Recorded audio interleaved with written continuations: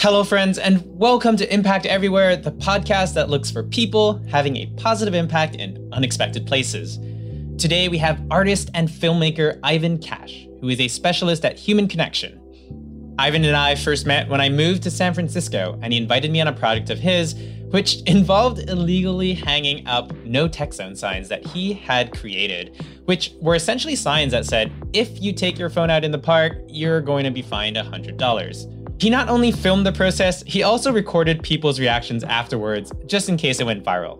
But of course, his projects go viral because he designs them that way. And once it did, he then shared it with the news media a couple weeks later and said, hey, check this out. There's some anarchists going around putting up no tech zone signs all over San Francisco.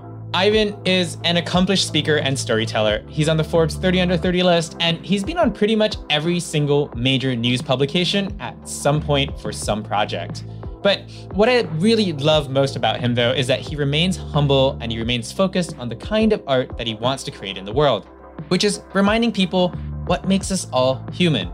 To me, Ivan's superpower is his ability to find the extraordinary inside of the ordinary, which is why I wanted him on this podcast to share with you his perspectives, his work, as well as the different strategies that he uses in order to make sure that the work that he creates, which is so important, actually gets seen. Anyways, to start this conversation off, this is Ivan, and here he is explaining to me what connection means to him. I think what fascinates me about human connection is that when I have these moments of connection, it has the power to transcend day-to-day life. And it allows me and my interactions to create a new world with someone. Suddenly, we can be co-creators. It can't necessarily be pinned down, but when a connection is experienced or facilitated, I think that it's an inherent known feeling. It comes down to like presence, like making space for someone and also stepping into someone else's space. I think a lot of the most profound moments in a given person's lifetime come when it's not easy to put those experiences into words. It transcends the normal day-to-day, predictable, expected vocabulary. I really like that you use the word co-create because really this is the world that we live in, right? I mean, the fabric of society is essentially one big co-created universe. And if we don't retain the ability to see the other as human, then we totally lose the ability to move forward and to make progress together. So while the work that I do is really like activism, the work you do is cohesion, and that's arguably even more important. That being said, in a time of COVID-19, where people's faces are covered and we're not even able to meet in person, this is making your work even harder. I'm wondering, how have you managed to help facilitate connections, either through the work that you do or the interactions that you have on a daily basis? I mean, with COVID, I was really inspired by this realization that so many people around the world were experiencing the same felt sense of isolation. And in that isolation, we're actually united. And so out of the gate, my buddy Jacob Jonas, who's a choreographer, he and I did this project that invited people from all around the world to document their everyday mundane experience in quarantine. So we asked them to take a video of their face mask, them washing their hands, or looking out their window, or opening up their refrigerator. So that felt like an important project to do, going back to what we were talking about before of like the inspiration cycle. Like many people, I felt totally hopeless when COVID first hit and really scared and felt a sense of like despair. And part of doing that project was wanting to create a sense of, hey, it's okay, we're all in this together. But at the same time, like telling myself that. So I guess a lot of my work is self-soothing and self-therapy, where the process of creating the work is healing for me as well. Yeah, that was such a beautiful project. It was so cool to see people from 30 different countries coming together to collaborate on a project. And I mean, these collaborations are not easy. So I definitely want you to talk a little bit about your process and share how you went about creating this. But right before that, just so that everyone has a little bit of context, I'm going to play a little bit of the video to give everyone an idea of just the sound part of the entire piece, which doesn't really capture the essence of it. I mean, you can't really share a video through sound, but it'll be a good teaser. Hello, my name is Peng and I'm from China. Hi, I'm Luisa from Italy. My name is Marcel Ndiaye and I'm from France. I'm from Iran. I live in New York City. And I'm from Barcelona. And this is my cat, Louis. My name's James. I'm from Australia. I'm from Ghana. I'm from Brazil. I am from Malaysia. And I'm from India. And the COVID-19 lockdown is making me feel pretty stressed out. I feel overwhelmed. Uncertain. Isolated. And I feel unbalanced. Powerless. Detached. Feeling a little bit anxious. From this point on in the piece, it evolves into this amazing cross-country dance from screen to screen to screen, and it's absolutely beautiful. So if you guys are intrigued enough to go and check it out, I think it'll give you this sort of wholesome feeling of humanity. Back to you, Ivan. Can you walk me through your process in terms of how you ensure that what you create is actually seen by people? Yeah, it's a great question. And for anyone creating anything, oftentimes the way that we measure success or impact is based on number of views or listens or press coverage. And this can be an important metric, but I just want to caveat that it's definitely not the only metric. And I've experienced this firsthand. It can be toxic to chase that external validations. That said, I have a lot of pride in the work that I've done reaching a large number of people. And it's also a huge part of the creative goal for a lot of the projects I do. So there's like probably 3 steps that I take to ensure that a project gets its reach and visibility. The first step would be choosing an original project or an original idea that I find really interesting, and I hope that other people would find interesting as well. I have a lot of ideas, but I'm very particular with which one to pursue. In parallel with doing the actual project, I'm also making a list of all of the publications like blog, Instagram page, news publication that might be interested, and just getting ready to send something out. After the piece is finished, I am always interested in creating a really beautiful graphic or thumbnail. And then I'd say probably the most important thing is a really short write-up that is compelling. I tell a lot of people, if you can't explain your project or your idea in one sentence or less, it's too long. I'm a big believer in simplicity. And if you want to do this on your own, I would implore everyone listening to go to the news sites or the media sites that you consume information through and just check out what the headlines are. And for me, I assigned this to some students a while back, but then also did it for myself. And some of them were like, woman creates perfume of armpit smell. Man changes into woman at Los Angeles airport. These strangers make out with each other after meeting for the first time. Projects like that immediately invite viewers to lean in. And so I think that's important. Cool. So the 3 steps are basically choosing an original project that is interesting, making sure that it's easy for others to talk about it by providing them with the graphics or thumbnails, and finally, making sure what the headlines are. You know, when I think back to projects that I love that you've created, this one comes to mind, and I'm not even going to explain what it is. I'm just going to let the news anchor from ABC explain it for me. Some low-tech hackers are trying to change the definition of marriage by rewriting it, or at least covering it up. A group called Hack Marriage has been going around bookstores and libraries, literally covering up the formal definition of marriage with a sticker of an amended one. The anonymous artists have been covering the usual dictionary definitions that define marriage as a union between a man and a woman, with one that says it's a union between 2 people. They can be seen walking into stores and libraries and going through each dictionary on the shelf. The activists say that by changing the definition, they hope they can influence legal arguments in the future. So if we break this down, it was an original idea, it was shareable, it was easy to explain to people, and you recorded the whole thing and seeded it to the news, right? That was essentially the ingredients to success applied in Hack Marriage. And probably the best part of it was that the Oxford Dictionary decided to officially change the wording itself at the end of the day, which is so amazing. I'm curious, though, how do you see the long-term impact of what you create playing out? Do you just create projects and put them out into the world and then wait to see what happens? Or do you want to be involved in the aftermath of what happens next? It depends on the project. I've had some projects that have gone on to have lives of their own. These days, I'm very interested in defined start times and end times for projects. In terms of what my hopes are for audiences that are coming across this work, The best answer I can give is thinking about times when I've been most inspired by art projects.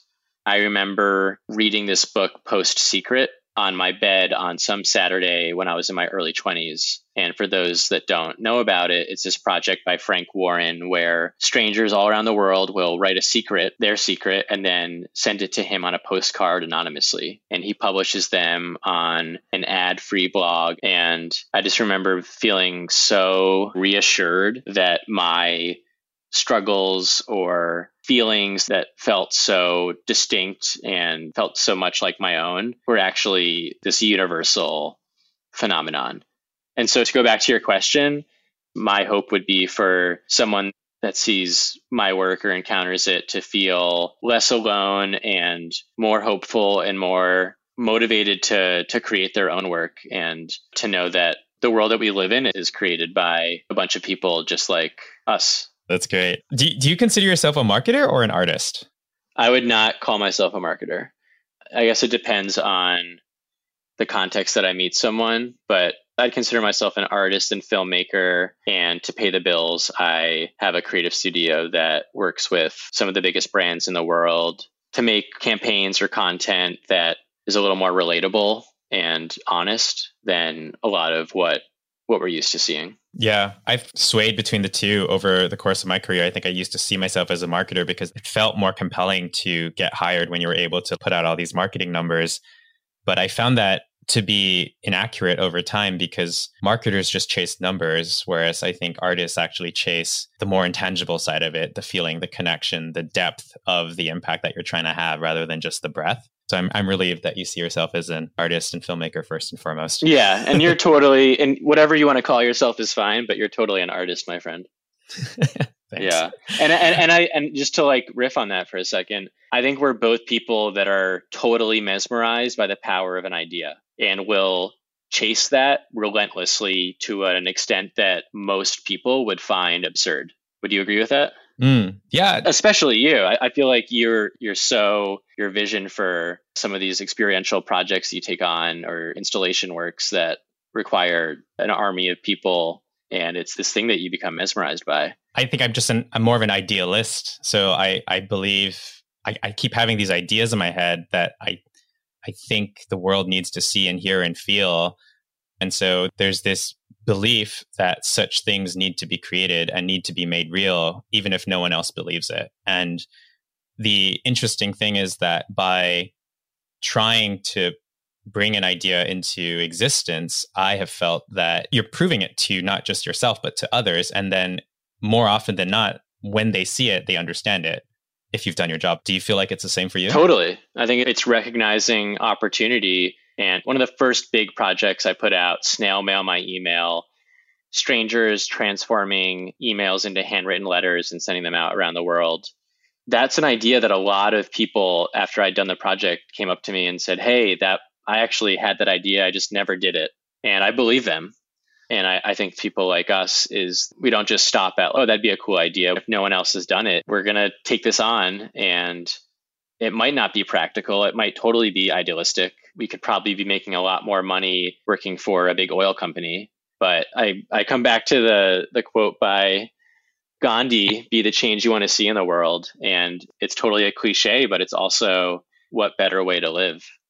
I'm always chasing the power of a great idea. That's my drug more than anything. Some people drink coffee or smoke cigarettes.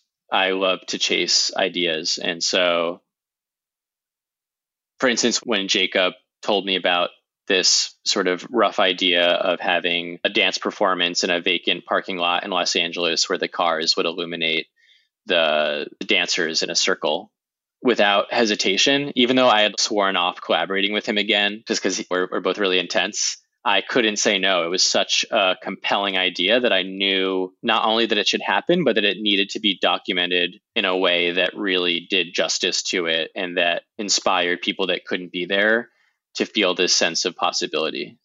Going back to this idea of ideas, though, I think we all have ideas, and I'm not entirely convinced that you and I have more ideas and execute upon more ideas than the average person. We just execute the ones that most people say no to. Like for every idea, like for every successful idea, there's like a massive graveyard of unfulfilled ideas.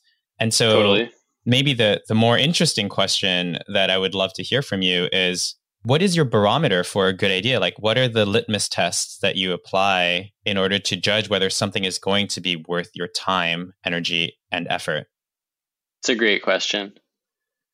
I think at the end of the day, it's something that has to light a fire up. And I have to feel a certain energy from that, a certain level of enthusiasm, ampedness. To be practical, when I'm assessing a given idea and deciding whether or not to take it on, I'm certainly looking at it in terms of who are the collaborators, what is our access to resources, what is the final output, what is the message of the project, what's the greater takeaway. Will I be learning something? Is this a challenge? I hate doing the same thing over and over again. I always want to be challenged. Will I feel proud of it? And to some extent, at this point, will it fit within the body of work that I want to do more of? This artist who I really respect named Jonathan Harris said in a talk years ago, you become known for doing what you do, which is obvious, but in a way, it's a reminder that if you want to be this amazing ballroom dancer, but all you do is hip hop all the time, then no one's going to just read your mind and hire you for a ballroom dancing job. You need to, go out there and start ballroom dancing first.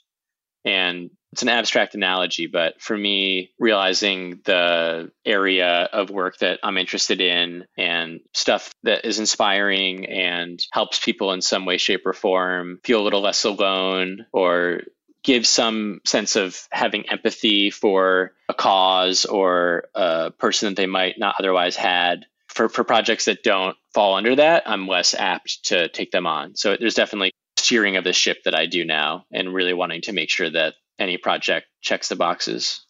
It's really interesting to hear you speak because you're so intentional, you're so tactical, you're like hyper rational, yet the output of what you create is so genuine and whimsical and just feels so natural.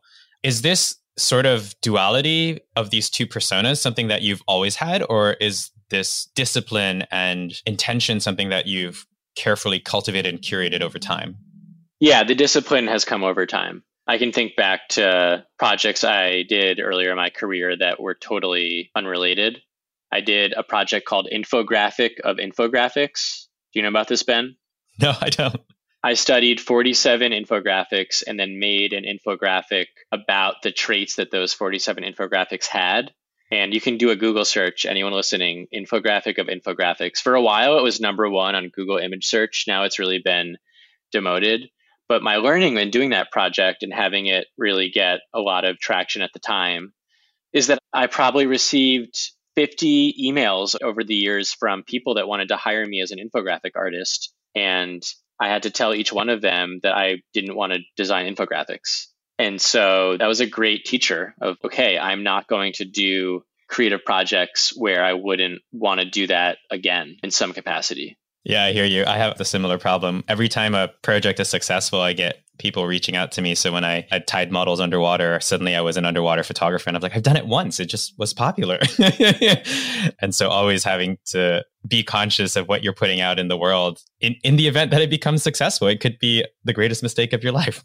That said, I do think there's a total risk of being overly dogmatic, where someone is so structured and has such a great vetting system and filtering system that they don't allow themselves to rise to the occasion and follow some spontaneity and passion. And so, I say all of that, but I'm also totally guilty of taking on projects that don't fit my own criteria just because I'm excited about it. And sometimes at the end of it, I say, well, I might not have checked all my boxes, but I'm glad I did it.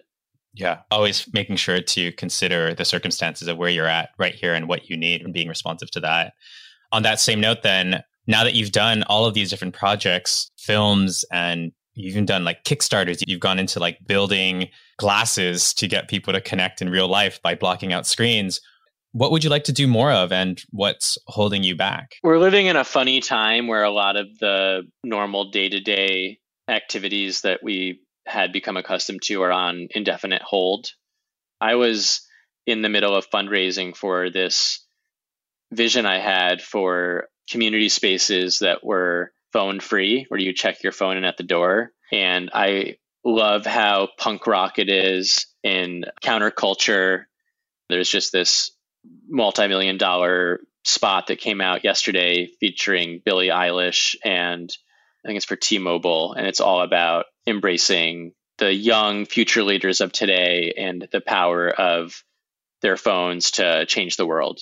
And I think that we're really at a crossroads culturally and societally in terms of our addiction to technology. We need some level of balance. That's a long-winded answer, but the short answer is I want to finish my fundraising round and build a beta community space where people have to check their phones at the door. And I want to have it be something that is cool and exciting and creative and inspiring, that there's a line out the door and everyone wants to go and they have to check their phones in before doing it. So no one can Instagram about it. No one can Facebook Live about it or TikTok about it. It has to be experienced sans technology. And yeah, I guess I want to live in a world where we're all a little bit more present. And I think that could, in its own way, help with that. I love that in many ways you're declaring war against technology, yet you leverage technology in so many different ways. And I even go back to like the first time we met in San Francisco, and I was helping you put up signs for tech-free zones, which were these signs that we illegally set up, these fake signs that told people they'd get fined $100 if they were on their phones in the park. It's almost fighting a losing battle. There's 100% chance that you're not going to win. I see it as there's never been a more pressing time than now to wage that battle, pushing back against the all-encompassing filtration of technology. So to me, it's even if we're going to drown in it, I don't think that means to just accept it. If those signs prompted some critical thinking to someone that maybe never questioned having their phone on them all the time, mission accomplished. Speaking about pushing back against things, I just wanted to play this clip of another project that you did that I really love, which was you going around with your camera, asking people to read out loud the different app permissions that they had on their phones. And it's such an effective way of getting people to rethink and see things from a different perspective. I agreed to let this app change my device's call log, including incoming and outgoing calls data. So why would they want to change my call log? Do you have any idea? I allowed this app to record audio at any time without my confirmation. That's pretty terrible. This may allow the app to share or save my calendar data regardless of confidentiality or sensitivity. It's offensive. I give this app permission to modify calendar events and send emails without my knowledge. I give the app permission to read my text messages. Read my text messages? Read my text messages. What? I allow this app to modify my contacts. To modify my contacts. Modify my contacts. That's scary. I give this app permission to read my personal profile information. Ugh. Give the app permission to use my precise location. It's not something that I think anybody else needs to know. I agree to let this app automatically turn off airplane mode. Turn off airplane mode. Is that real? That's insane. I give this app permission to read all data about calls on my device. Yeah, that's up. Why would they do that? That I'm actually kind of surprised about. And these are real? Is that true? Oh my God. Oh, thank you for alerting me to all this really bad. I feel like I'm giving over my life to an app. For those of you who are curious to check out the actual film, you can go find it by searching for Reading App Permissions Out Loud on Google. For this podcast, though, I don't really want to harp too long on the negativity since we're sort of all stuck on screens. But I do want to ask you, Ivan, how do you maintain human connection during a time of pandemic? Yeah, so tips to stay connected in the pandemic without being burnt out by screen time. A couple of random things. One is like letter writing, sending postcards. This is something I do and really believe in, and it's an easy way of letting someone know you care about them. Another one is taking calls without having the camera on. Even during this interview, I'm intentionally turning the camera off so I can really be clear-headed. And I think we're all, to a degree, a bit vain or at least self-conscious. And so when the camera's on, even if it's 3% of our mental energy going towards just being aware of that, I know that for me, it exhausts me more. I've been loving walking dates, but just getting outside and walking around has been helpful for me. But I think you're asking more about like, how do you have connections and stay in touch with people while not burning out on technology? Yeah, I think just overall, I'm curious because if all the work that you champion is about creating valuable human connections, how as an individual, as a human being, you live your life in order to foster these connections, whether it's even times pre-pandemic and current pandemic. Because I think that it's one thing to say, hey guys, being connected and being present is super important. And it's another actually doing it and figuring out what the mechanics of that could actually be when all we know is the lives that we lead every day. I think it's also about having intentional time and not just having broad, aimless, wandering hangouts. There's a place for that. But in terms of setting up calls or Zoom meetings, I think it's really having a clear sense of purpose. I think that being constantly connected cheapens connection. And I think that when there's more space between interactions, we can be more intentional in our connections and we value them more. So it's almost go for deep, condensed time with people that you care about rather than consistent, regular touch points. Is that correct? Quality over quantity, baby. Totally. One of the things I've always been really impressed with about you is how organized and disciplined you are at specific aspects of your life. Do you have any tips or tricks or methodologies that you'd like to share? This is in no particular order, but when I reflect on how I'm able to be so organized and methodical, a couple of things that have come up for me are the importance of having one front burner project at a time. And during that time, every other project is on back burner. Being really clear that time is the most valuable resource. And so as cold as it might seem, not feeling any sense of obligation to say yes about really any social invitation. And it's not to say not to do those things, but to just really value our time. I'm also a big believer in having as many meetings and calls as possible, only 1 or 2 days a week, and having the other days be more freeform. I love structure, and I also really thrive on periods of free time. And without any sort of like rule that calls and meetings can just interrupt the entire week. I have one main way of communication where nothing falls through the cracks, and that's email. And I try to funnel as much as possible to that one email address. So like someone recently reached out to me on Facebook for a new gig opportunity. And I very quickly just said, hey, what's your email? And I'll follow up with you there. And that ensures to me that I'm not too scattered and I can, be really reliable at that one thing. What else? I'm a chronic list maker. So I have a notes app on my computer and it always has a list of things for me to do. For instance, right now it says, send Ben Von Wong audio from last photo project, dialogue, or interviews. And so after this, or the next day, I will for sure send you some audio. And if I didn't write that down, it wouldn't happen. So that's also a Bible for me. And then just things like meditation, exercise, ways of structuring the day beyond just productivity. Yeah, those are some great ones. I actually fell off the bandwagon for hiring an admin person after COVID got a little serious. I was like, I have more time now. I'm just going to take on building my own systems a little bit better. That's fair. Yeah. It's honestly, though, just to be real, it's a blessing and a curse. I have this uncanny ability. Carla, my girlfriend, teases me. She'll call me the loop closer. And I'll lay in bed thinking of small errands or agreements or just things that are unfinished and they haunt me. I actually have a hard time relaxing to watch a TV show or something when there's many loops that aren't closed. And so on one hand, it makes me a really badass person that can get a lot of shit done. It can be really hard for me to drop in and be fully present in the moment. And I think that's where a lot of my curiosity and interest with doing meditation retreats comes from, is forcing myself to take time out from the loop closing part of my brain. That's interesting. What is your greatest fear? I guess the fear oscillates between, am I reaching my full potential?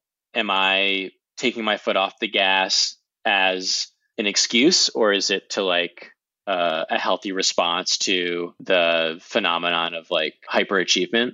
I guess that would be the fear, is how do you know when you're like ready to coast and not keep, like, people like us work really hard, and work-life balance isn't even a real conversation because we love what we do. And so we get to live that, which is a total blessing, but it's also a recipe for burnout. And so that's a question I ask myself a lot, is like, when am I allowed to take some time off and just like chill and be present and enjoy life, and balanced with the world is on fire and we really need positive messages and inspiration.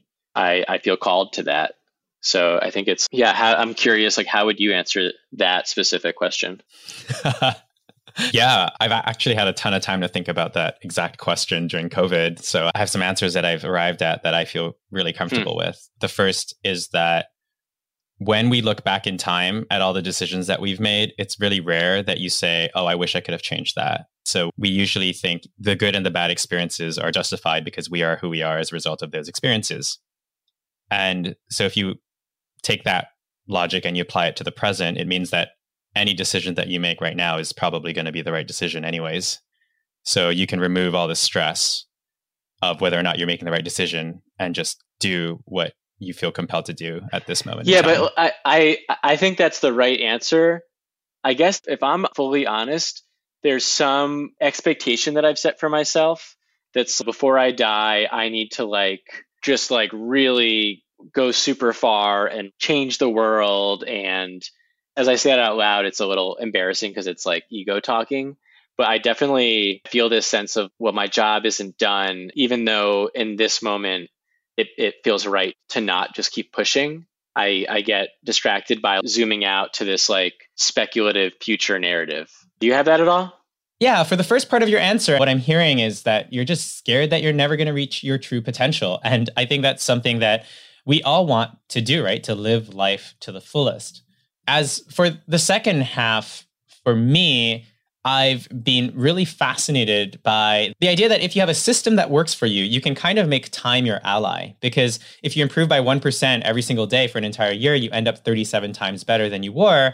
But if you get 1% worse every single day, you end up at 0. And so I have just found so much empowerment in this moment in time right now, where I could just focus on nurturing a better system so that I can become the person that I want to be. Because ultimately, like, I would have never been able to plan where I was going to be 10 years ago, like today. And similarly, I don't think any one of us can tell us what the world is going to be like in 10 years, let alone the role that we're going to play in it. So you're speaking to like trusting the process a little bit, in my opinion. Yeah, exactly. I'm speaking to nurturing the things that will get you where you want to be. So for me, one of the skills I'm really trying to level up in this moment in time, which is the skill of curiosity. I think curiosity is probably the one skill that if I had a greater abundance of, everything would flow easily. I would work harder because I'd be more curious. I'd read more because I was more curious. I'd process things more because I was more curious. I'd talk to more people because I was more curious. And I think if I did all those things, I would become more knowledgeable, more proficient, more intelligent, come up with better ideas, so on and so forth. So I'm looking at it from a building block perspective. And all of these are things that I can accomplish in the present, non-contingent on anyone's recognition of my efforts. Right. And I think being able to retain control of that is really important, because if your success is tied to the validation of someone else, meaning someone else thinks you're worthy of an award or someone else thinks you're worthy of a job, then you're always worried that you, and I guess my fear is mediocrity and obsolescence. Yeah. So to be average and to be not, to be like basically old and uninspiring would be my greatest fear. Yeah. That's real. I could probably have said obsolescence as well. It's the desire to stay relevant in this world where like the metrics keep changing. Oh man, tell me about it. I have another question that's tied to this idea of failure, and it's the flip side. Who would you consider successful when you look out in the world right now? It's a leading question because I think everyone is filled with micro successes and micro failures. I don't think we can look at anyone and say that person is fully a success, because if we were to examine more closely, they would have limitations and shortcomings. I'm being a little bit difficult, but that's my preface. I can talk about someone that I met in the last couple of years that I find really inspiring. There's this musician, Adam Freeland, who is a friend. He's not like, I've known him for 2 years, and we probably hung out a total of like maybe 5 or 6 times. But in the times that we've spent together, I've learned a lot, and I really respect how he lives his life. So he's someone that lives in Joshua Tree, California, on maybe 30 acres of undeveloped land, so totally natural, at the end of a 30-mile, it takes 30 minutes down a dirt road to get to him. And he's just created this little life on this land. I feel like he's like a pretty world-renowned DJ, as far as I can tell. He's like toured the world, had all this success that someone could hope for, and has recognized that there's more to what he wants to do with his life than just get paid and chase these like external validating factors. So yeah, he's just like really generous, really committed to making the world a better place through ideological discourse, through working on a variety of creative projects, some music related, some non-music related. I don't know. I guess he's been very generous to me. When I think about successful people, he seems really content and yet hardworking. And I guess specifically, he's chosen a path very different than the average person. And he recently said to me that since living out in the middle of nowhere for, I think it's been like 5+ years for him, how he feels more sane, but he has realized that like the world and like society looks more and more insane. And I think that's just a funny thing that can happen. The success and failure question goes really well together, because your greatest fear versus what you're actually chasing are often like great indicators as a barometer for yourself. I want to end on one last question for you. And that is, if you had the ears of the entire world and you could say something to them or recommend something to them or invite them to do something, what would that be? Oh my God, that's such a responsibility. That's a question I ask other people, Ben, not a question that people ask me. I would say, put down your phone, take 3 deep breaths, and tell yourself that you love yourself and tell someone else that you love them. If I had 30 seconds, I feel like that would be a good use of time. And beyond that, there's so many different things that I would have to do an analysis of what causes are most pressing at this point in time. But I think that would be like that'd be like my gut response.